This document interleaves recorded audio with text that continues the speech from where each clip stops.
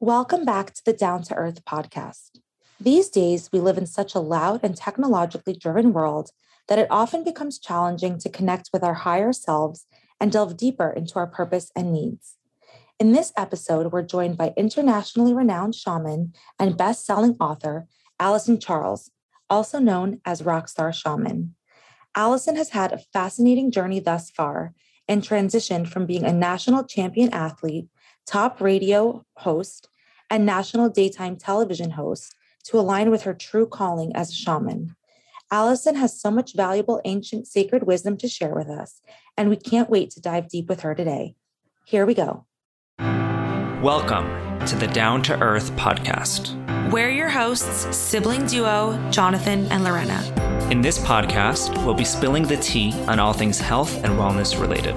This podcast is designed to motivate you to take care of your physical, mental, and spiritual health. We'll be bringing on doctors, healers, fitness experts, business leaders, and innovators. Thanks for joining us in our mission of making the world a healthier, happier, and a more down-to-earth place. Here we go. Hey, Allison, how are you doing today? I'm so good. It's nice to connect with you both. Thank you for having me. Of course, it's our pleasure. We're both really big fans of your work, and we're excited to be chatting with you and learning more about you.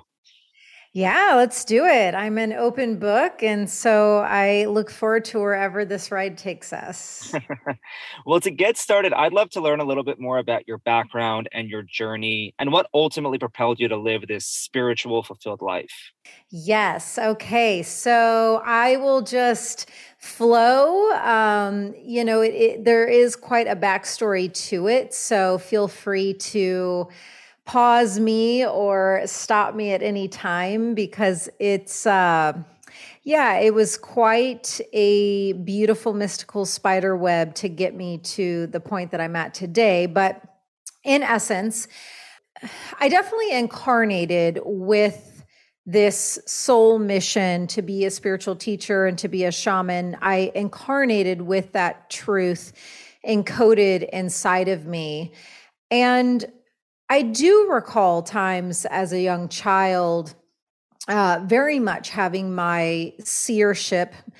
So along with a lot of different spiritual abilities that I have, my ability to be a seer is one of, if not my strongest gifts.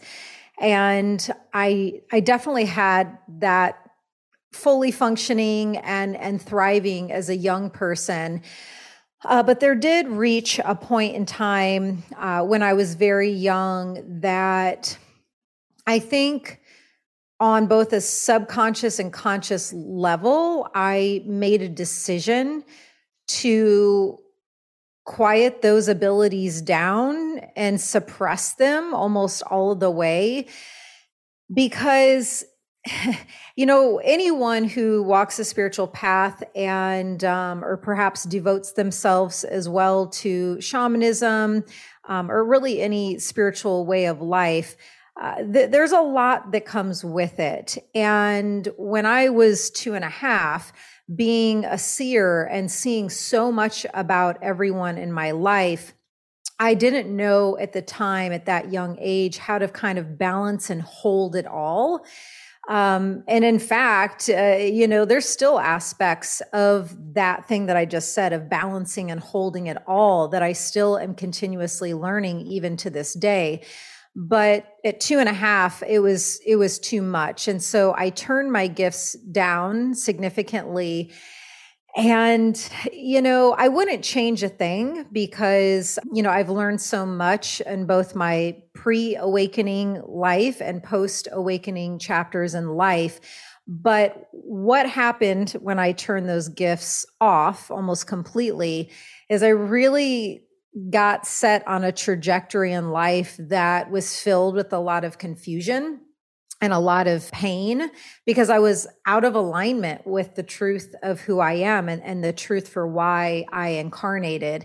And so it started to culminate. There's a lot of things I'm skipping over because it would just be, like 2 hours just to explain this part of it. But one significant chapter that really took the pain to the next level was a previous relationship that I was in. There was a lot of karmic ties and a lot of things going on that brought he and I together. But that ended up being the catalyst for my awakening, was being in that very long-term, it was almost 2 decades long relationship. And I was in tons of denial, almost complete denial about various things, about myself, about him, the relationship, earth, life, unseen realms, in denial about pretty much all of that. And I was also, in a place in my life where I hadn't cultivated true self-respect, honor, love, all of those things. And that played a huge part in the codependency that I had going on in me that kept me in these cycles of toxicity and dysfunction in this relationship. So it's through that container of the relationship that I ended up having a divine intervention and spiritual awakening moment. And for me, that those two things happened simultaneously. And in that day, my life completely changed. I was led through some shamanic initiations that were, totally unexpected. And one thing that occurred was my clairaudient gift came back online, and I was able to hear spirit speak to me and guide me through some instructions. And it was in this day that, in facing, finally being confronted with the truth of the situation of that relationship, the veil of illusion and denial that I had been in got lifted, and my egoic shell really got obliterated. And it popped me through a gateway into a new portal of experiencing life and experiencing myself. And the next step through that divine intervention day, which was equal parts painful, scary, terrifying, confronting, along with a lot of enlightenment and miracles happening. It was really the full spectrum of an earthly experience going on. But in the days and weeks that followed that time, I continued to have more realizations and awakenings, and more of my gifts came back online. And the next most important step that I chose to take was to surrender. And I finally expressed out loud one day, because I was feeling completely discombobulated, didn't know up from down. Everything in my life was changing, and I knew I needed support. And it took that kind of initiation for me to finally speak to my own soul, speak to Great Mother Earth and Great Spirit, and say, all right, I clearly need support. I clearly need help. I'm ready to get out of my own way.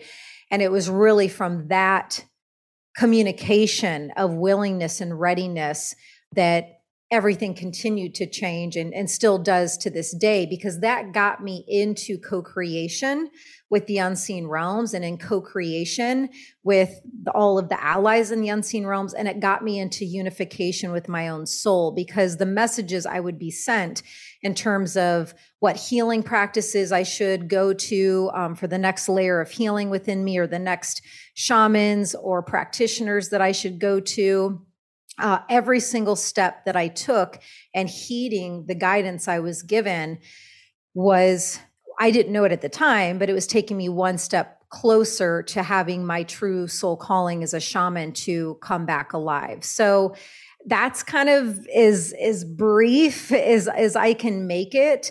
But I never set out to become a shaman. I simply set out to heal myself, because it was very confronting when I realized I was not who I thought I was, and I had a lot of work to do. Because one last little side note, and then I'll take a break, is my pre-awakening life, on paper, I looked incredibly successful and incredibly well. I, was a 2-time national champion athlete. I was a college athlete at the University of Alabama. After that, I was a radio host. I was a Division I college host, or Division I college coach. After that, I was a top-rated morning show host at a hip-hop station and radio. Then I switched to television, and I hosted a national daytime television talk show that was wellness-based. And so that's where this phrase that I coined many years ago, winning but lost, came from. I was, quote unquote, winning in a lot of ways. And I was successful on paper. And so I was winning, but lost on the inside. Internally, there was so much confusion and distortion and misalignment. So thank you for sharing your story. And I'm just curious, so how did this turning point really happen? Because I know you mentioned this one day where you kind of just had that enlightenment, that awakening, but I'm sure there was some work or you knew something on the inside wasn't right because you were in this relationship for so long that you said wasn't serving you. So was there a certain point in time that you can think that you started kind of just seeing messages or shifting towards enlightenment? Well, I mean, so there was a thread of a through line, because even though at 2.5, I felt for my survival, I needed to make that decision to shut down and almost fully suppress my spiritual abilities, there was the slightest of layer that my soul or my higher self knew to keep alive. And so while I was not fully awakened yet, there was this innate, insatiable curiosity that I had my entire life when it came to self-help and metaphysics and spirituality. I mean, even when I was the morning show host at a hip hop station for many years, I was always the host that was wanting to bring psychics into the studio. And I did dream analysis for the listeners that would call into the show. And I took online psychic courses and I studied palm reading and numerology and the healing power of colors. And so, you know, when I look back, I really am clear that little last remaining layer of divine truth that was in me was keeping me propelled into that kind of subject matter so that I didn't fully disappear from my truth. And so there was that through line. But where it got really sticky was that relationship, because it was so enmeshed and very unhealthy. And there was, you know, so much karmic energy keeping us together. It was truly ended up being ultimately a cycle of insanity, you know, doing the same thing over and over again, but expecting a different result. You know, the suffrage between both of us would only continue to grow, but we just couldn't seem to get out of the cycle of being together, which is why it culminated for me into that divine intervention moment. So while I didn't fully understand that day what was going on, you know, I just knew that my whole life had changed, and I could feel energetically things shifting, but it was so discombobulating. I didn't have a clear finger on like, oh, I'm having a spiritual awakening. But because of my kind of lifelong studies of metaphysics and self-help and spirituality, I think that did ultimately help me through that initial gateway onto the hero's journey, because within my psyche and consciousness were all of those studies from all of those years. It's fascinating. And I know that you mentioned that you were getting signs about certain healing practices that you felt were going to really help you through this time and help you learn and grow. I'm curious, what were some of those healing practices that really helped you during that time?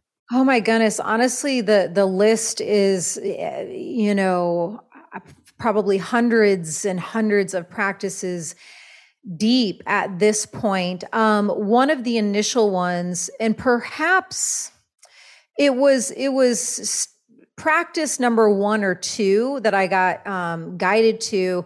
My aunt, who's a shaman, she is based in Santa Fe. So she did a remote soul retrieval shamanic journey for me. And it was in that journey that my core power animal, the black jaguar, presented. And so that was when the power animal allies begin to come in right away to help support me through that initial time in my life. And I, you know, obviously my book Animal Power is out March 1st. So I continue to work with them on a daily basis, but they came in first. And I was guided to other shamans as well. So I always like to honor Sarah Bamford Siedelman.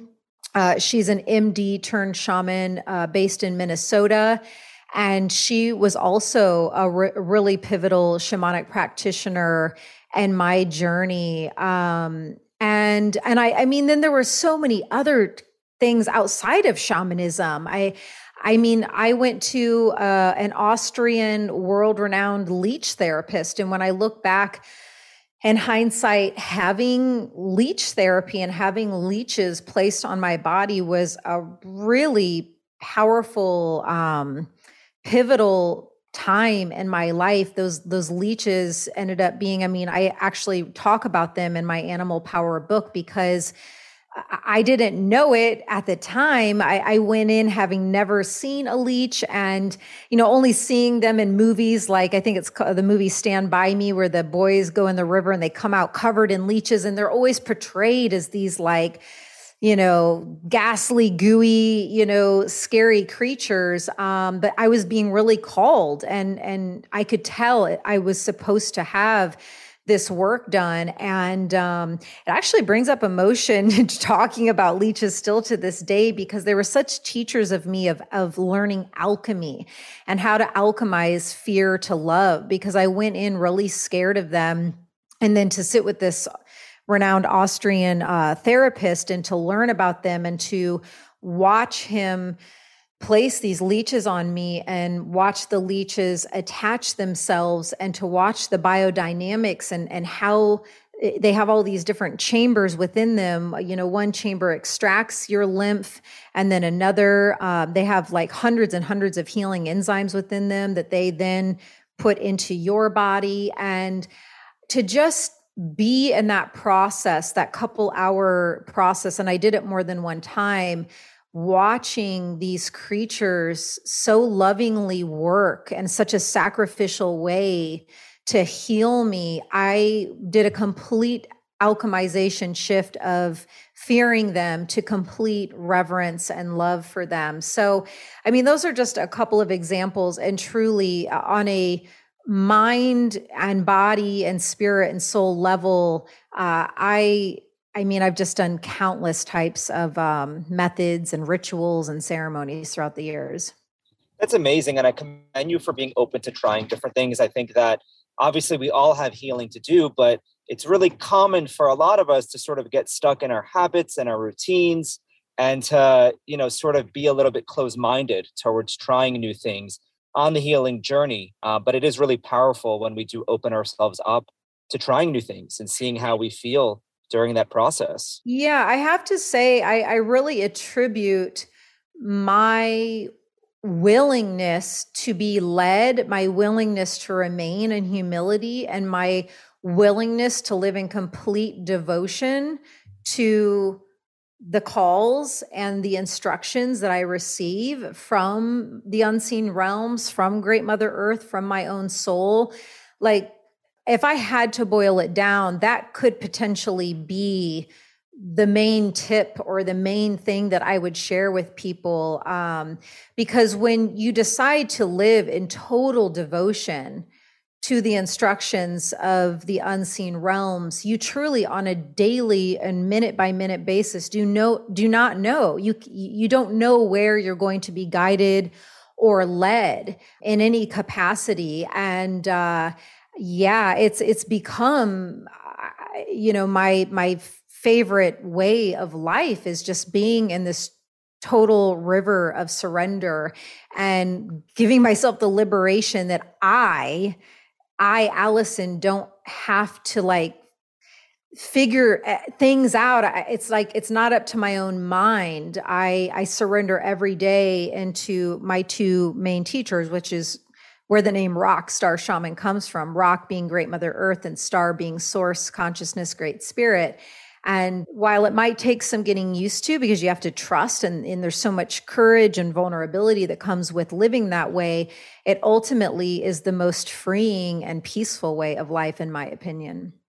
Yeah, and I wanted to speak with you about that because a big part of your story that you mentioned was that things really started to shift for you once you gave up control. Mm-hmm. And having this desire to control pretty much every aspect of our lives, as human beings, in some ways is often positive because, we might be motivated and have certain goals that we want to attain, but in a lot of ways, it could also get in our way. So why is it so important on the healing journey and on the journey of growth to surrender and just have faith in the process and in Mother Nature? Oh gosh, so yeah, there's so much to that answer. Let me just kind of tune in. There's some things coming in because ultimately it's that way of living, and it makes me reflect back to how before shamanism had a name put to it, before shamanism was called shamanism, before that, shamanism didn't have a name. It didn't have a title. It was just how we lived. It was just the way of life of connecting into the planet that we inhabit and learning how to commune with her and honor her and give offerings to her and receive nourishment and energetic support and messages from her, while also committing to evolving and facing ourselves and just knowing that this is Earth School and it's truly about just, the infinite evolutionary process, but also equal parts learning how to connect into all of the worlds in the unseen realms and to learn how to connect in there to be guided, because those most powerful divinity-filled pure places can lead you. They hold within it these utmost higher intelligences that are certainly far beyond the capacities of our ego and of just our mind. And so if we choose to remain in those limited states, such limiting states of only accessing our analytical ability of our brains and never learning how to attune to or cleanse and clear our chakras, or learning how to do practices to get in unification with your intelligence and intuition that lives in your heart, or if we never learn what it means to send prayer or to have conversations with ascended masters or power animals or your main guardian angel, if you never open yourself up to all of those worlds and the guidances that live in those worlds, I mean, it's like night and day. The one way is just so tiny. It's like smaller than a speck of sand. And then the other way, you open up into truly infinite possibilities. And I personally choose and think opening up into the worlds of infinite possibilities, to me, just feels more resonant and feels more aligned. And I will just close in saying, again, remember, I know both ways. I had, many, many years in my pre-awakened life where I know what that limitation feels like. And I know what that pain and suffering feels like when, you're not truly letting yourself open up into those worlds. And yes, when you open up into the worlds, there typically comes a lot of changes, a lot of deep transformations, oftentimes very unexpected, and you have to learn to trust yourself. And when your spiritual abilities come online, you have to learn the responsibilities of having those, which takes a lot of practice and a lot of work. But again, I can honestly say, and I have felt this way for quite some time, and I don't think I've ever said it out loud in an interview, but when it's my time to go, when it's my time to transition into the other realms, I can honestly say that I have given my all. I have opened myself up over and over and over again, as far and wide as possible, that I have faced and confronted myself as deeply as possible. When it comes to all of these capacities of the earth walk, I am doing it and being it and living it as wildly and widely and magnificently as I possibly can. And for me, there's nothing above being able to say that. I'm just giving it my absolute all, you know? Absolutely. And I can see it on your face too, which is really nice. But so you did mention, right, like when you were 2, you were receiving these messages and calls, and then it took you quite a bit of time to actually really tune into those and really embrace them. So for anyone who's listening, do we all have that capability of, what if someone's like, I don't get any messages. I don't get any, anything from the universe. Are we all receiving them? Or are we just, not opening our eyes to them? I believe that absolutely, that every single human being walking this planet has at least one spiritual ability, one spiritual gift. I firmly believe that. The degree to which you choose to be open to exploring that, and the degree to which you feel comfortable communicating to Great Spirit, like, hey, I'm in this with you, and I'm here to evolve into my grandest capabilities spiritually at the pace that will serve my highest, greatest earthly good and the highest, greatest earthly good of all. Perhaps even for your listeners, as they hear me say that, I can pretty much guarantee for some that me just expressing that could evoke some sort of feeling. And so yeah, everyone has capabilities and abilities spiritually. I just happen to be in complete devotion to it. And there's no separation in my life. Like, life is spirituality. And it's also being here. I'm very human. I never deny the human side of me. I embrace human Allison as much as I embrace and honor shaman Allison. But I have my altar, and I have my rituals, and I have my practices. And so I think if this conversation is resonating with them, but they haven't fully open themselves up to it, but they can just feel, because you can feel, if you're really honest with yourself, you can feel that deeper place inside of you. You can feel your soul communicating to you. This is where we need to lean in.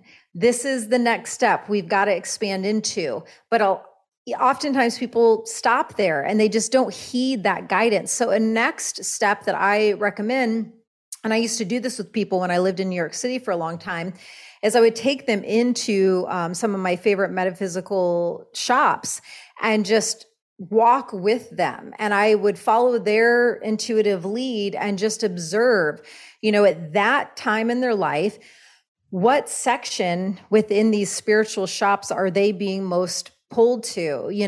Is it the rattles? Is it the Egyptian ankhs? Is it the crystal section? Is it a certain book on learning Reiki or whatever? And you have to start somewhere, because, universe is really watching. And what I can tell you is, when they see you taking some courageous, vulnerable steps forward, it will always be honored back. And so then if you take that first step and lean in somehow, then the next kind of messaging and instruction that comes in, it might be a little louder and clearer and more concrete, but it's a continuous choice that we have, again, to heed those messages. I just happen to be in this rhythm where it's just a seamless oneness way of living. When I get instructed something, I do it, and then I get instructed and I do it. And that's my way of life. And everyone has the ability to live that way, for sure. But it takes work, and it takes a conscious choice to do so. And it also takes trusting the messages that you're getting, having that faith, which it sounds super simple, but it could take decades of life experience to actually get to the point in yourself where you trust yourself. and where you trust your intuitive reasonings, right? Yes, definitely.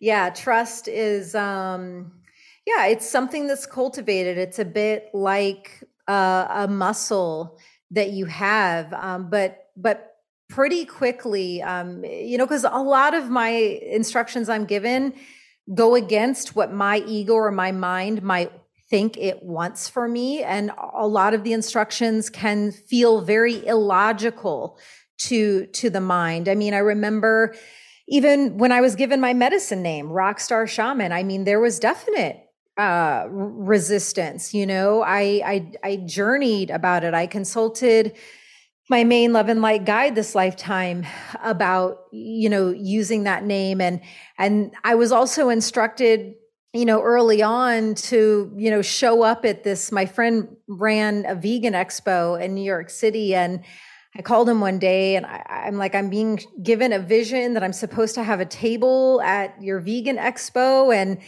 he's like, okay, I'm happy to support you, but what are you doing at your table? And I'm like, I honestly don't know. And what I ended up doing, was it really kept my ego in check and kept me humble. I stood there at this massive expo with a sign that I think it said Next Level Living with Allison Charles, and had my old headshot on it from when I used to be a TV host. And I had some of my shamanic tools there and some crystals, and I was doing like mini aura readings and having people, I mean, this is so many years ago, this is probably more than a decade ago, before this kind of work was more accepted, and so many people walking by confused and asking questions. And, I can tell a lot of stories of how I was really told to do things that there were definitely parts within me that I didn't want to do. Another one being after I hosted that television talk show, so I've been in the media and entertainment worlds for a long time and a lot of press. And I had my awakening during that time. And then that show wrapped and was no longer. And that was when my friend who owned an organic juice company, they were going to open their first brick and mortar store in Soho in New York City. And she said, Allison, I was really close friends with her. And she said, you know my product better than anyone, and I know that your show is wrapped. Would you want to manage my juice store? And this might sound like a small example, but for me, it was definitely a rite of passage, because you have to remember, this is coming from, I've been a hip hop radio host and a, TV talk show host and all of these things. And then I'm, working in this little juice shop every single day, running the cash register, helping people buy juices. And I did that for a couple of years, I think, something about that time length. And for me, it was medicine that I needed every single day to sit there and to be of service to these patrons, to these customers. Sometimes people would recognize me and, to get that blast of that confusion of like, wait, I thought she used to be a TV host and now she's like working the cash register at a juice shop. But there was something about that chapter in my life that I trusted, and I knew I was supposed to sit there every single day and do that work.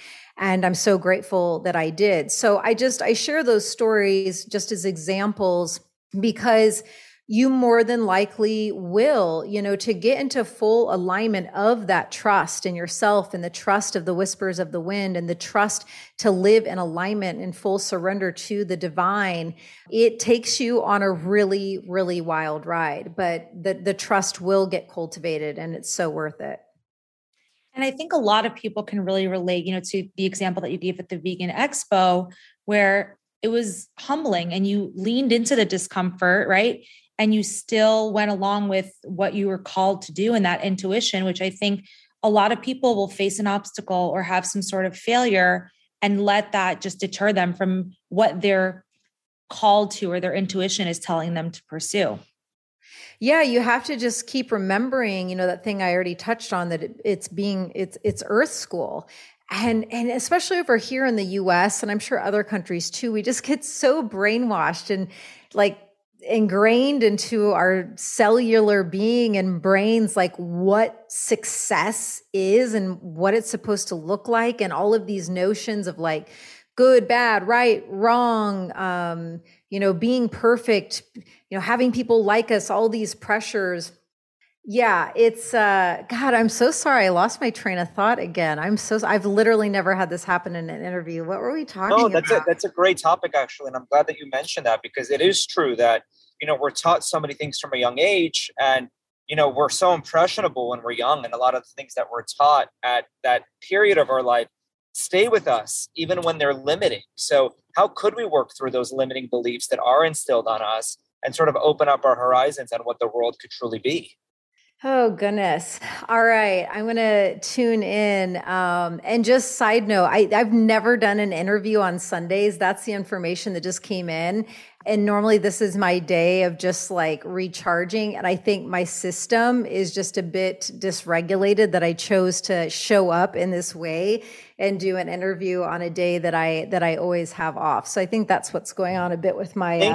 Thanks for making an exception for us on a Sunday. And honestly, so far, you're doing incredibly well, and you're sharing so much wisdom with us. So don't worry about it. We're enjoying every minute of it. Now we're going into ways that like we can open up beyond like those kind of taught confines of what success is. Is that where we're going? Exactly. Yeah. Like just the limiting beliefs that are sort of put on us through schooling, through family, through maybe relationships that we have early in life that sort of change our truths and put us in this fixed mindset of not really opening up to other possibilities, and how we could overcome that.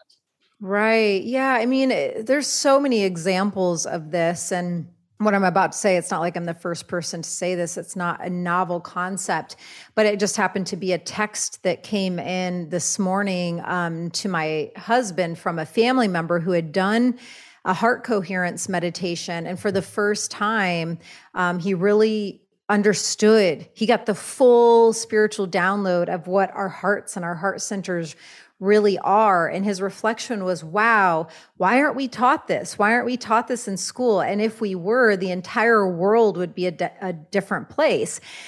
And so that's one thing that it makes me think of when you ask that question, is just our school system. And I'm not someone that gets, writes essays and gets into big rants about like, oh, the school system, whatever. Like, I went to public school. I went to college here, had a fine time, but we're not taught any spiritual concepts at all. We're not taught anything about our inner landscape or doing inner work. It's all about, feeding. External validation is another thing that comes in. Is, we really get kind of in these ways of being where, and oftentimes it's unconscious. We don't even realize that our being needs this fuel of other people telling us we're good, or telling us that we're great, or telling us that we're pretty, or telling us and receiving from the outside all of this validation. So for me, another huge journey that I went on is, just cultivating, truly, if I'm right with myself and if I'm right with God, Goddess, then I'm good. And that didn't happen overnight. I definitely had to do a lot of unraveling of, wanting to be liked and all of these things. But yeah, cultivating inner validation is another huge one. And let me think if there's a practice or a step that people can take to kind of open themselves up. Because another thing that's like urging to pop through actually, and this is a newer thing I feel passionate talking about, but I think it's because of the season of life that I'm entering into, is, I hope to be a mom soon. And my husband and I bought a home here in Texas, and we've spent the past year renovating it. We actually haven't even fully moved into it yet. But because of all of these new massive passageways that are opening up within me and externally also being reflected in my life, I got to thinking in the last few months about homemakers and homemaking. And another big medicine teacher of this, my grandma Bernice, who I was so close to all my life, she passed away in just the last couple of months, and she was 98. And on her death certificate, her occupation said homemaker. And there was something about, I got a huge medicine blast when I looked at that death certificate and saw homemaker as the occupation.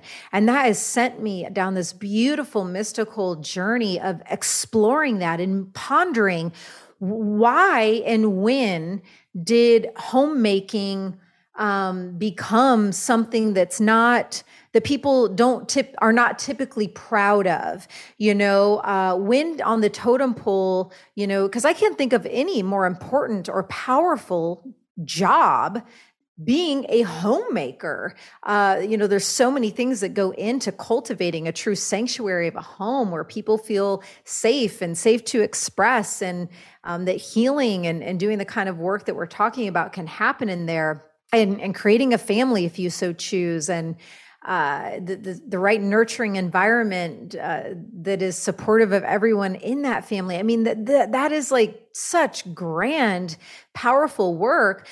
But over here, if you're at a party and people are asking people, oh, what do you do? What do you do? What do you do? I would venture to guess that the majority of homemakers probably feel at least some layer of shame or embarrassment, or just don't feel proud of being able of saying, I stay at home, I'm a homemaker, I'm a mom, or, things like that. And so that's another thing that I'm really currently passionate about exploring within myself. And again, with these constructs of like this brainwashing and just how our society deems like what is successful and what's not. I'm really wanting to turn some of that stuff on its head and make homemaking cool again. But back to a potential practice of opening yourself up, because there's so many endless possibilities of these things that we get taught that we can expand past. Let me see if there's a practice that one can do.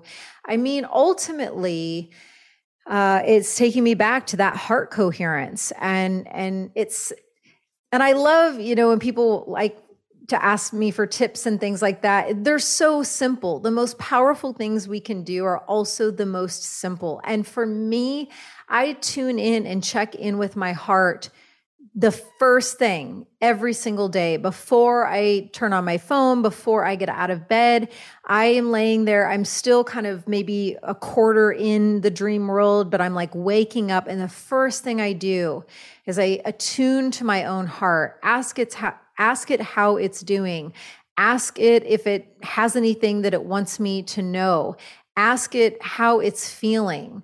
And then sometimes I might even ask, what can I do for you today that will allow you to feel more joy or more ease, whatever the essence is that I can really tell that I want more of in my life. And when you are checking in, because our heart centers hold the most potent intuition and true divine intelligence.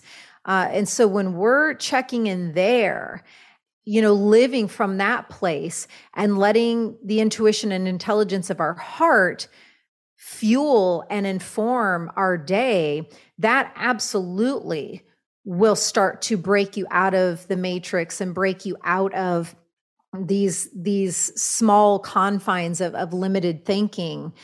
Your heart will absolutely guide you and show you the way into the most expansive way of living. And I think that practice that you mentioned is also like the ultimate homemaking, the home of like your body and your being, right? Before you can give to others, you're doing that. You're giving yourself first.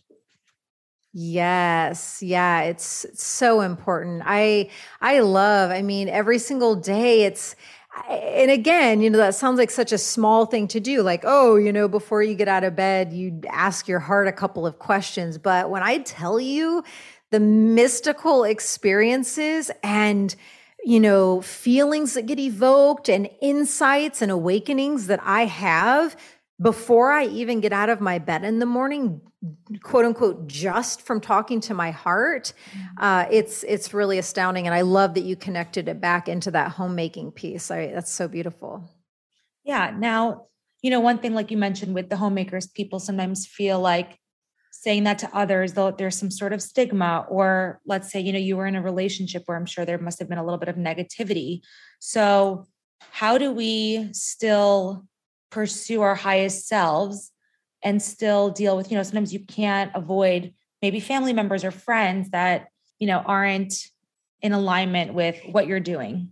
And so do you mean, just want to really make sure I'm clear on the question, if there are friends or family members that just live a totally different way than the spiritual path, or are perhaps even confused about who you are and how you live, but they're people that you still want in your life, how to kind of balance all of that? Is that the question? Or Yes, exactly. Okay. Plus people who also, might understand that world as well, but still, maybe approach it more negatively. But, we still want them to be a part of our life, but we have to sort of offset the negativity that comes with them being. Yeah, it really brings to mind, I think that, we're now going into one of the most potent portals of this earth experience is exactly this dance of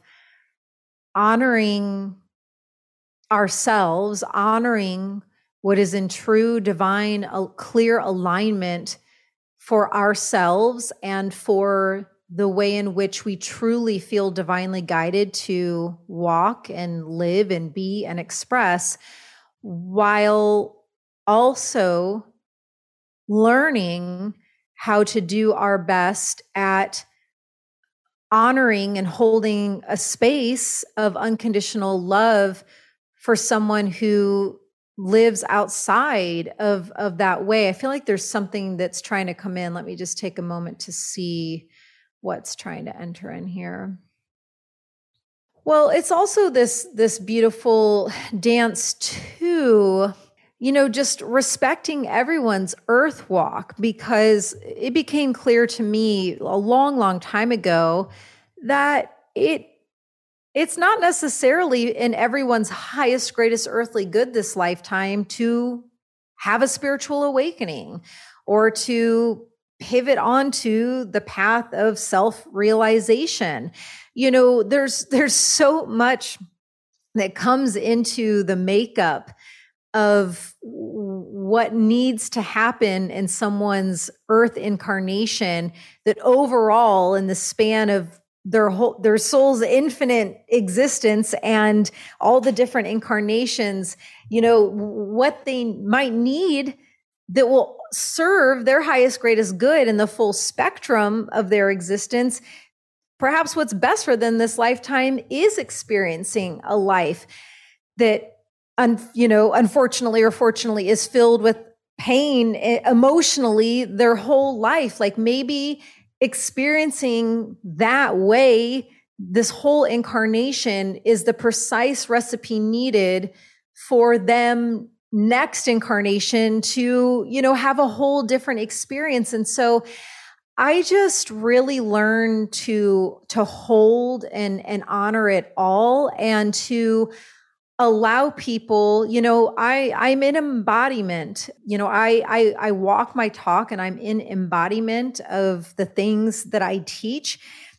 And being a medicine person, and when you're in embodiment and in integrity with what you believe and teach within your own body, anywhere you go, you just being there is a transmission. You're as a medicine person, that medicine is emitting from you, whether you are speaking or not. And so I just give people the grace and freedom to, if they want to lean in to who I am and explore and ask questions, that's great. I am all here for that. But at the same time, I've never, been a teacher that imposes things and intervenes. I learned a long time ago when I did deep archetype work that the rescuer is one of my main archetypes. And I really have to watch that. I mean, not as much anymore, but right after my awakening, that was another huge moment for me of really seeing how the rescuer was playing out in my shadow side in that past relationship. The rescuer in me, because every archetype has light and dark. And I was so pulled over into the shadow side of the rescuer that I became fixated on all of my ex's quote unquote problems, right? All of his addiction issues, all of the things that he needs to work on, all of the things that if he just did them differently, we would be fine. Him. And that was an unconscious shadow operation that was going on inside of me. Whereas, now that is so disempowering, number one, because I never gave him a chance to unlock the power inside of him because I'm constantly telling him what he should do and how he should do it. It gave him no space in his own volition of his own divine free will to access some deeper divinity or healthier parts inside of himself because I was too busy trying to run the show. And so that's just one example of something that I've learned along the way of just giving people space. And I can tell, if people want to hear from me, as a seer, I really see a lot of people's, shadows and just pretty much everything about people. And there are people that come up to me and they want to know that stuff. And then there's people that have been in my life, my whole entire life that avoid it. And they don't want any part in it. And I respect that and honor that. So it's definitely a dance and it's one that's not easy. But there's so much beauty in the whole holding the whole container of it. There really is. Now, I know we've spoken about relationships a little bit, and you did mention that you're married now, and previously you were in a relationship that seemed pretty toxic. So what advice would you have, or how were you able to lean into a new relationship and have that blossom when you had that previous experience? Yes. Yes. Wow. Yeah. That one really, that's a big one for me. And truly, I did arrive to a place where I was in genuine surrender of accepting that maybe I just wasn't cut out for romantic relationships and partnerships. Like maybe it just wasn't in the cards for me. I hoped that it was.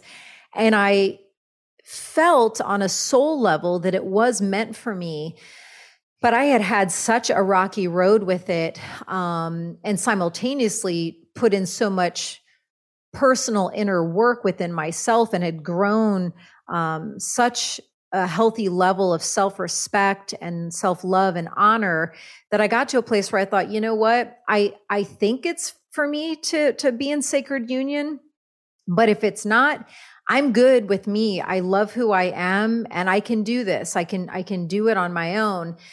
But I put in, because it was something that I did want, I did put in so much work. Almost 5 years of being celibate was one of those things. And I didn't know how long I would be celibate for. I just got to a point. Let me give you a little context. So in that previous unhealthy relationship, one thing, huge thing, one of the many things that I realized after that divine intervention was that he was suffering from sex addiction. And then the piece that I had to take responsibility for was the fact that for, over 16 years, I was allowing, my physical vessel to be dishonored and not held in a truly loving way on a regular basis for almost 2 decades. And I had to really stop and be like, wow, what is it in me that allowed that to go on daily for almost 20 years? This is a huge piece. I've got to take a hard stop and fully unravel and get to the root of the root, back into the root of this, if I ever want to experience something different. And simultaneously, in doing all sorts of other healing practices and that self-respect and love getting cultivated, what ended up happening was, even if I got asked on a date, and if I did even say yes to going on that date, I just was not able to be physically intimate with someone if I could tell that they didn't fully respect and value and honor me on a soul level, like, truly on an inner level. And you can tell, like, let's not kid ourselves. If you really want to be able to look and see if someone, what they're wanting to do a dance with you for, you can tell. And so, realizing that I could not be physically intimate with someone unless they had a true inner respect for me, set me on a, nearly 5 straight years of being celibate. And there was obviously so much healing in that. I also had to do a lot of womb healing and clearing. It was probably, like a decade of work where I was consciously single and or celibate, just really putting in the work. And what Luke and I, my husband and I, are one of the many things we're clear on, and how we were so blessed to be able to come together now, is he was also putting in the work. And, I'm 43 and he's 51. And I'm not saying you have to get to these ages for it to happen. It can certainly come at a younger age. But for us, we both had a lot of work to do, and we're on the healing path for a long time. And he needed to get to a place of true sovereignty within himself, and I needed to do the same. And it's funny because he and I met a long time ago, and we were friends for like 3.5 or 4 years. And other people would say throughout that time, like, oh, you and Luke, you guys are a vibe. Like, oh, there's something going on when you're on his podcast. Like, there's a whole thing going on. But we were not meant to have eyes to see each other in that way, because he was also celibate at the time. And there was still too much inner work that we both needed to devote to and heal and transcend and clear some things. And when we both arrived to that place, all of a sudden there was a whole new pathway that opened up unexpectedly for us. And we've been in that beautiful river ever since. And it's just been the funnest, most mystical, hilarious ride, making that pivot from friends into this sacred union. It's like, again, it's speaking that prayer. If it's something, of course, not everybody wants that and not everybody needs that. For me, I wanted that. I wanted to find my divine partner. I wanted to find someone that I could start a family with. And so I spoke that prayer and opened up, to receive what I needed to do on a mind, body, spirit level to heal those pieces within me. And it was a shit ton of work. But I did it. And when I arrived to that place of enough completion, so had Luke. And that's when God brought us together. Thank you for sharing that. And I love that you mentioned that, your ex had this sex addiction. And I think oftentimes we place blame on others or our partners and say, well, this is their fault. This is their fault. But instead, you did a lot of the inner self work, the introspection. And you're like, well, yeah, he had this problem, but why did I allow it to go on for so long? And that's what really allowed you to have that ultimate healing.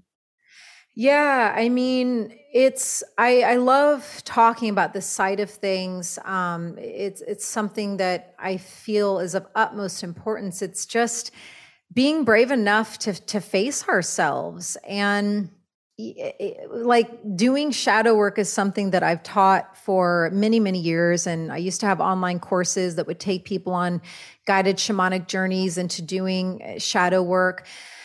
Because unless it's something that you are willing to open yourself up to, oftentimes, unless you open yourself up to it, oftentimes there are these shadow aspects and behaviors and patterns and what I call, gremlins that just are stuffed in the corners, and they're back there and they're down there.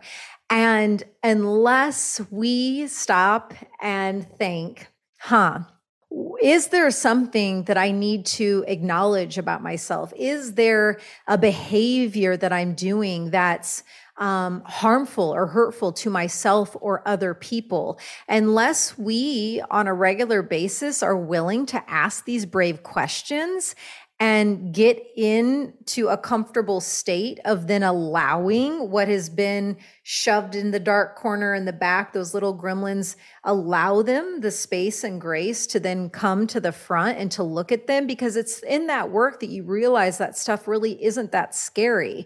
And it definitely lets go of the hold that it has on you and your operating systems in your life when you bring it to the front and you look at it and you ask it questions and you learn to hold and that aspect of you in a healthy way. And it's only from doing that work that you become a fully whole, healthy, integrated being. Because unless you do that, there's all of these aspects that we all have. We all have shadow.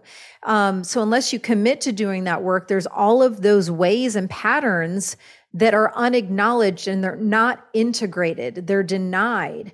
It's my belief that it's impossible for you to be in your whole divine power unless you bring the shadow work piece into it. And that's what that work is facing yourself and asking yourself those hard questions and taking responsibility. Yeah. And I think that's an incredibly important point that you mentioned. And, in general, a lot of times we overlook the relationship that we have with ourselves, or just, simply taking time to get to know ourselves better and our limitations and how we feel. And it really is one of the most important relationships that we have. And it's one that's ongoing, right? I mean, even if you do a lot of this inner work, as you continue on your journey and live life, more things will come up. And then you'll have to work through those things as well. And that's, in a way, even though it's challenging, it's also really beautiful that it's a never ending cycle of growth and development. Yeah, it's really, it's my favorite part about this. It's just, just always in experience of the mysticism of this earth walk. I mean, I've been a mystic, sage, shaman, whatever we want to call it, for many, many lifetimes. And I've been doing this work for many, many years this lifetime. But even I'm just now coming out of a season of life of a number of simultaneous or back-to-back months of incredible initiations. And when I say initiations, I mean some of, if not the most powerful ones of my entire shamanic walk this lifetime. I had a Kali initiation come in one day, like feeling her fires and being taken to some really potent yet dark visions. And then, consciously being in observance of those visions and doing that healthy self-inquiry of like, wow, what are these visions about, and exploring into that side and having, some relationships, the container that held those relationships really imploded unexpectedly. And I did not see it coming. And that took me into, a few months of a lot of incredibly deep work. And I embrace it all. I've definitely just accepted, there's no getting it all done. There's no doing it perfectly. It's just truly being willing. And I'm so grateful, definitely at this point and for a very long time now. I see the beauty in all of it, even when, and those were just two examples of the many initiations I had in the last number of months. But even as all of this stuff was happening at the same time, and it was so dysregulating and so uncomfortable, honestly, I cannot remember a time this life where I felt more uncomfortable than those months where I was going through all of this. But even in the discomfort, I trusted. And even in the discomfort, there was such beauty and such teachings. When I would peer into the nucleus of that friendship container that imploded, when I would peer into the nucleus of that and start to look at all of the threads of the teachings and what was that person's and what was mine to do work around and what was going on, and just like the exploration, the threads of possibilities of the teachings and what was possible to learn in that implosion, where it was so much in there to explore. So yeah, I love it. And I think it's important too that while we're doing this work to remind ourselves that we're human and to give ourselves grace, because we're navigating a lot right now. And I think the further along you are on your healing journey, you start to realize that, even this relationship that you had that imploded with a friend, you start to realize that maybe these things are happening for you and not to you. And there's this shift in perspective. Yes, that's another one of the archetypes that I had to do a crap ton of work around, was the victim archetype. And so with each of our main archetypes that get revealed when you do this kind of work, there's also these different houses that our archetypes live in. And the house, the archetype of the victim, that is one of the archetypes I have to watch for myself, lives in the house of highest potential. I mean, so that's another one that I have to watch a lot. And I very much know, nothing is happening to me. Nothing is trying to take me down. Everything, I really believe and live in the knowing that everything that comes in is a medicine, and everything is a teaching, and everything is meant to grow me positively if you just put the work in. Absolutely. And that doesn't mean that everything is going to always be positive. So I'd love to learn a little bit more about incredibly fascinating new book, Animal Power, that you have coming out. And you mentioned your experience with leeches. And so I'd love to learn about your experiences from learning from animals and them. Yes, absolutely. It's one of my favorite things to talk about. So as I mentioned, when I first started to do shamanic work after my awakening, the black jaguar revealed. And right after that, I had 3 other supporter power animals to come in to help me in that time of my life. And those 3 were the deer, the bear, and the frog. And I love to give these as examples because it helps to explain how every single animal embodies different wisdom teachings and messages for us. And so the deer is the path of the heart and the medicine of the heart. And so the deer was coming in, urging me, as much as I wanted to just close my heart down, shut it down, not put in the work to heal my heart, probably just stay, single and alone forever. The deer urged me to do all of those years of healing, which obviously was so worth it. And then the frog came in to help me do a lot of the emotional healing and clearing, get into those emotional waters, because I had been suppressing and denying so much. The floodgates really opened when the veil lifted, and the frog was there to help me navigate that. And the frog medicine also was a key reminder for me, because it's about taking leaps of faith, and the frog only ever leaps forward. It never leaps backwards. And that was a message I really had to hold strong to, especially considering that previous relationship was so long, 16 and a half years of continuously, staying in it, then breaking up, then getting back in it, getting engaged, calling the engagement off, getting back in it. And so having that frog as a reminder of we only go forward now was huge key for me. And then the bear, huge saving grace. The bear would come to me in meditation, and the bear would sit with its back against a really large tree, and it would invite me to sit in its lap and to lean my back against the bear's chest. And so having that stabilizing, grounding support of the bear medicine, and learning how to trust, to let go, and to be held in the spiritual support of these allies, those were a lot of the main medicines that I needed. And Animal Power, it's 100 animals to energize your life and awaken your soul. So it obviously features 100 different animals. And one of my other favorite things about the book is that each animal has a full page of incredibly powerful, embodied, vibrant artwork done by an artist named William Santiago, who I always love to speak his name and honor him, because he actually passed away right upon completing doing all of the artwork of the animals for the book. He transitioned to the other realms at only 30 years old. So this book is definitely a part of his living legacy, which I'm so honored and grateful for. And so, yeah, the one side has the animal artwork and the keywords that the animal represents. I have the book here, and I just happened to open to the llama page. So I'll share some of the keywords that llama represents are integration, spiritual calling, wholeness, trustworthiness, support, serenity, calmness, and fun. And it's actually funny because as I'm reading those, I'm realizing it's pretty much the dynamic of our whole conversation are those keywords.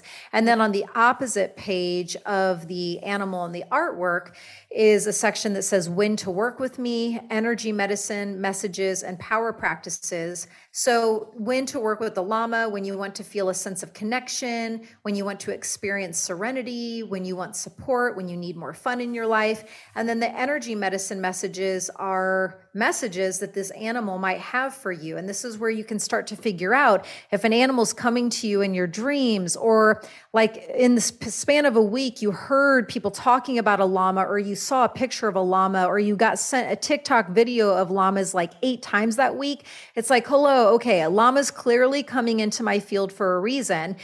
And you go to Animal Power Book to the page and you start to read. Okay, so I'll pick 2 of these 6 messages that llama has. Let's see which ones want to be spoken. Remember, you are not too broken and you are not too wounded to live your grandest dreams. You are already whole and beautiful, and you simply need to reconnect back to your personal power. Another message, I assist you in bringing spirituality to every aspect of your life, including your career. Division does not serve you, and I help unite your worlds. So each animal has anywhere from like 6 to 10 messages where you can read them and be like, this is exactly why the llama was showing up. I was supposed to hear that. And then the power practice that each animal has is a ritual or ceremony or meditation you can do to deepen your connection. Because I got really known for my work with the power animals. For many years, I've guided literally thousands of people in guided shamanic journeys for them to meet their core power animals or their current helper power animals. And oftentimes people are doing this work for the first time. And the question I would get asked a lot is like, okay, so like I met the macaw, or I met the rooster, or I met the shark, but now what? And the power practice is part of the answer of the next step that you can take to learn how to commune with that animal, how to converse with it, how to deepen your rapport. So those are some of the examples of the book, but I'm really so honored. The animals came to me. I flew to Bali to write a different book on surrender. There's a whole story behind that, but the animals came in to that first meditation and when I was in Bali, and they were like, that's not the book. And they asked me to co-create this one with them, which I obviously said yes to, worked on it for many, many years. This is probably the most challenging thing I've ever done in my career. But wow, I was just saying to my husband last night, again, it's not the first time I've said this, but I was just, because I actually got Animal Power Deck, which I know you two are the only ones that can see what I'm holding up in the video right now. Yeah. But I just got this and I held it for the first time 2 days ago. And it's just a very powerful experience for me. To be able to hold my book and to hold my card deck and to feel how, this living, breathing medicine products, and to feel the divinity and to have these wild experiences with these card readings already, and to start my day at my altar with my book, and I hold it up to my chest and I close my eyes and I ask for the power animal to reveal who most wants to support me that day. And I just open intuitively to a page, and I have been moved to tears countless times already. And I just, I really trust in the divine timing, because I always knew I would be an author from the time I was a little girl. And I had meetings for years with literary agents and, publishers, and I just could not get clear on the book. And then I finally thought I got clear, like I said, and flew to Bali to write the surrender book. And then the animals come in and they're like, psych, that's not it. It's this.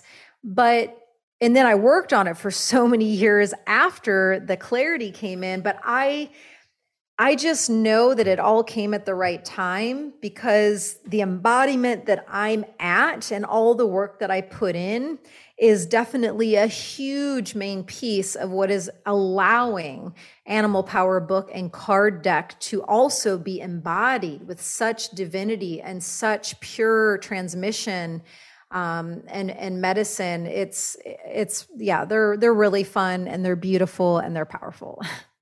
And I congratulate you on them, and I can't wait. Is the deck also coming out on March 1st? It's the book on March 1st, and then Animal Power deck is August 16th. Okay.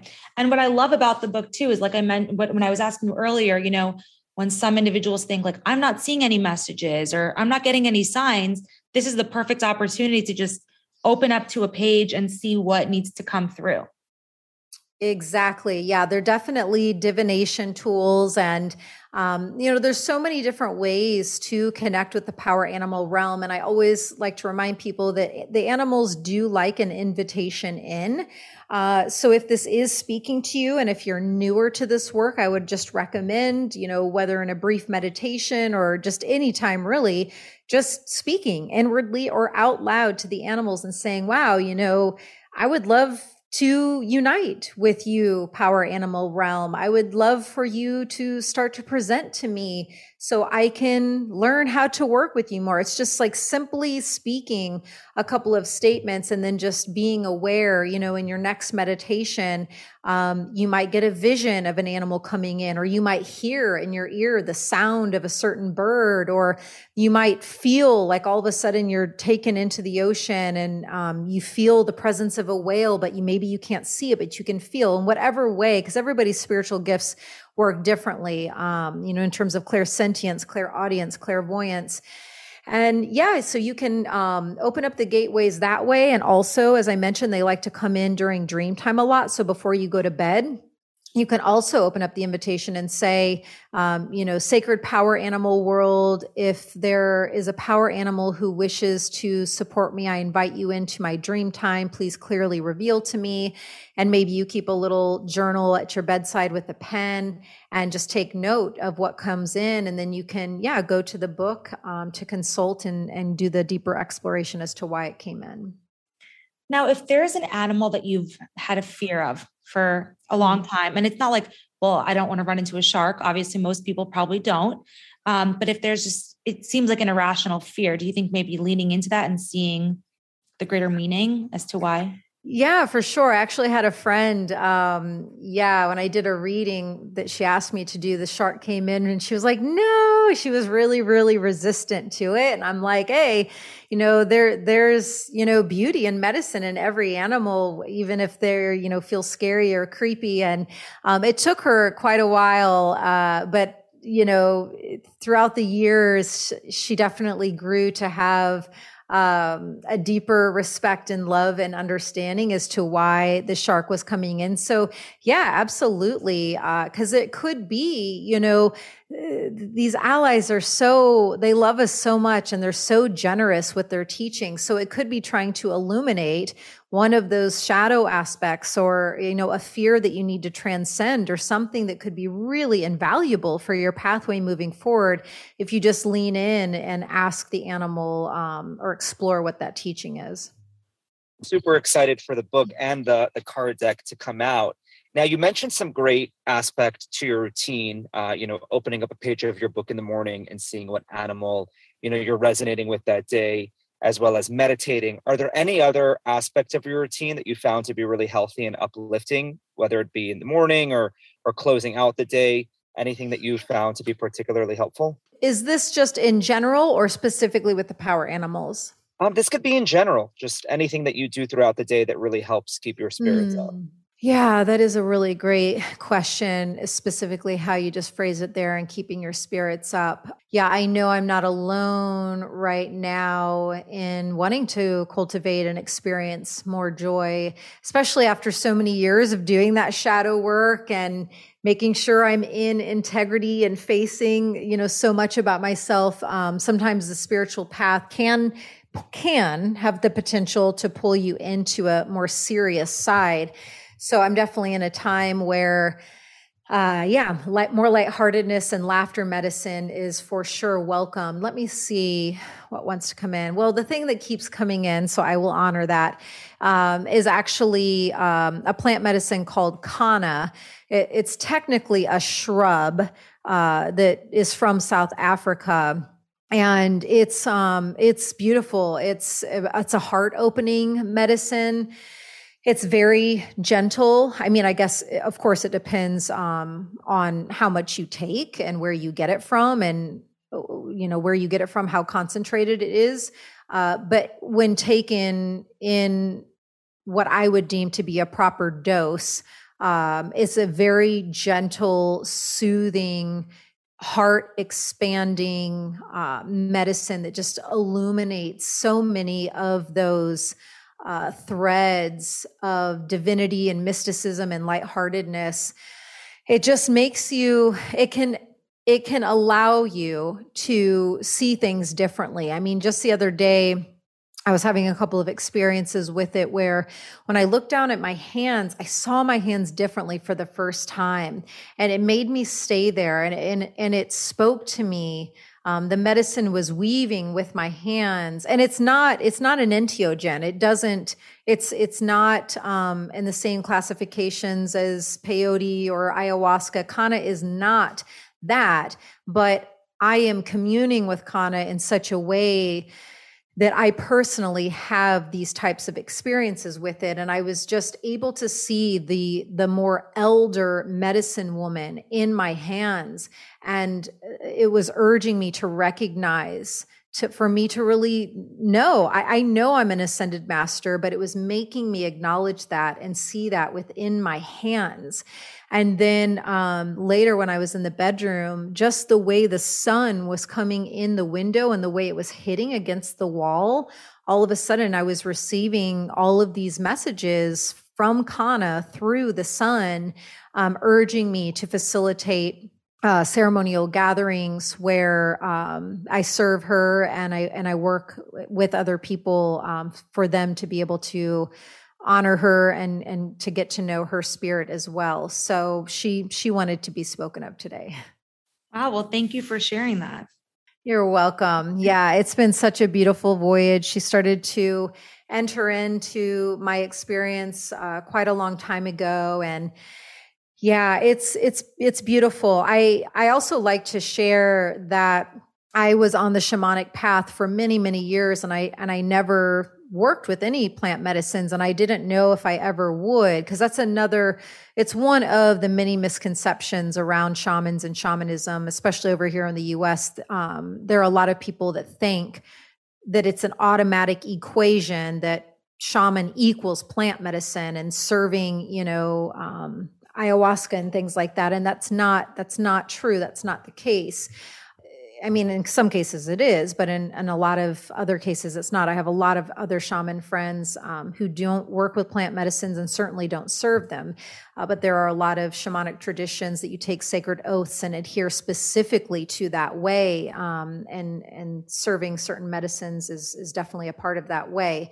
So yeah, I never worked with any for a very long time, but then the calls from the different spirits of the plants did enter in, and I'm so deeply grateful. I've had the honor to meet grandmother medicine, ayahuasca, grandfather medicine, peyote, and wachuma, also known as San Pedro, Kanna, and different ones. And they have all been such incredible teachers for me.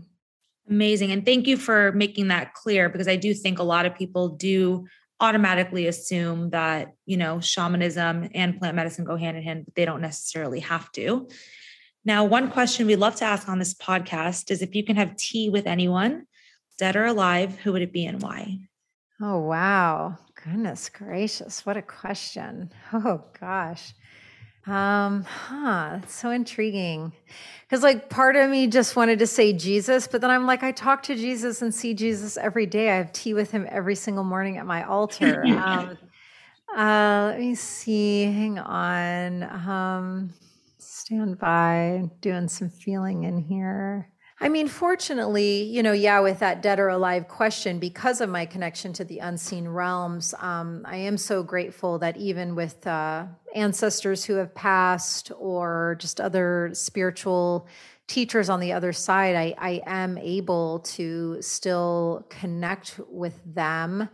But yeah, I mean, the ones that seem to be at the most forefront are my grandma and grandpa. I love them so much. And my grandpa passed when I was in college. But his wife is the grandma who I referenced earlier in our talk, who just passed away a couple months ago. And she spoke to me. I was holding, of course, a certain space for her during her transition to those other realms. And when she did cross over, I received a message very clearly from her, which was all I needed to hear to know that she is good. And I even heard her chuckle, and it was so incredible. But it would be so nice. Oh, I'm going to get emotional. Yeah, I would love to be able to sit, to see them together again, because yeah, they were so instrumental in my life, and I haven't seen them together in a long time, and so I would like to do that. Oh, well, that's a beautiful answer, and I'm so sorry to hear about your loss, but I'm sure they're both still very much with you and very proud of all that you've become. Yes, I do know that so clearly. They definitely are. Thank you so much for joining us today, for opening up to us. I mean, this was one of my favorite conversations that we've had, and I've learned so much from chatting with you. For anyone out there who wants to learn more about your work or potentially get in touch with you, where are the best places to reach you at, and where will Animal Power be available for purchase or pre-purchase? Yes, thanks for asking. So you can get Animal Power book and card deck really, truly anywhere books are sold, whether it's small independent bookstores or Target or Barnes & Noble or Amazon. You can find them there. I do recommend, though, if this work is really bubbling something up inside of your being, to go to my website, which is AllisonCharles.com. And I spell Allison, ALYSON, AllisonCharles.com/Animal Power, because when you order the book from my website, you will instantly get emailed a free video guided shamanic journey that I facilitate with my drum for you to meet your current power animal.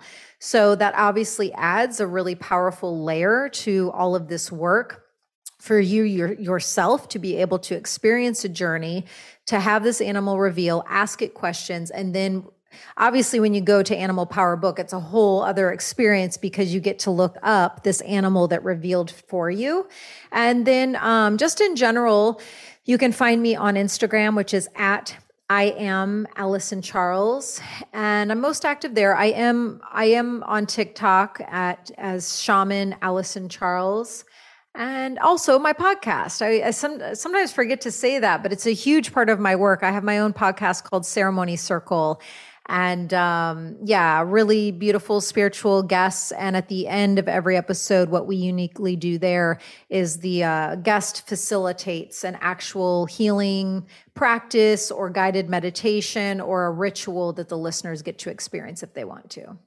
That's amazing. Well, I commend you for all the incredible work that you're doing. It's so evident how passionate you are about what that you do and how natural it is for you.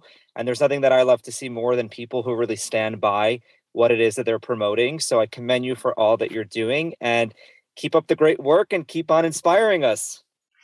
Thank you both so much. I thank you very deeply for being so honoring and respectful of my path and who I am and my work. And it was great to connect with you both today. For sure. And maybe we'll set up another interview once the book is launched. Maybe we'll do a deep dive into animal power and different animals down the road. And best of luck with the launch. I'm so excited to read it. Thank you. Thank you so much. Enjoy the rest of your Sunday. Thanks for making time. Thanks for joining us on our episode with Allison Charles. Wow, that was a really moving conversation. Allison shared such genuine and powerful insight with us on how we can all connect deeper with our truer selves and pursue a life full of meaning. As always, if you have any questions, please email us at podcast@drinkdowntoearth.com or get in touch with us on our Instagram at drinkdte. In the meantime, stay healthy and stay hydrated. Cheers. Now it's time for you to go out there and do at least one small thing to better your health today. Always choose to make your life a healthier, happier, and a more down-to-earth place. Until next time, cheers to good health.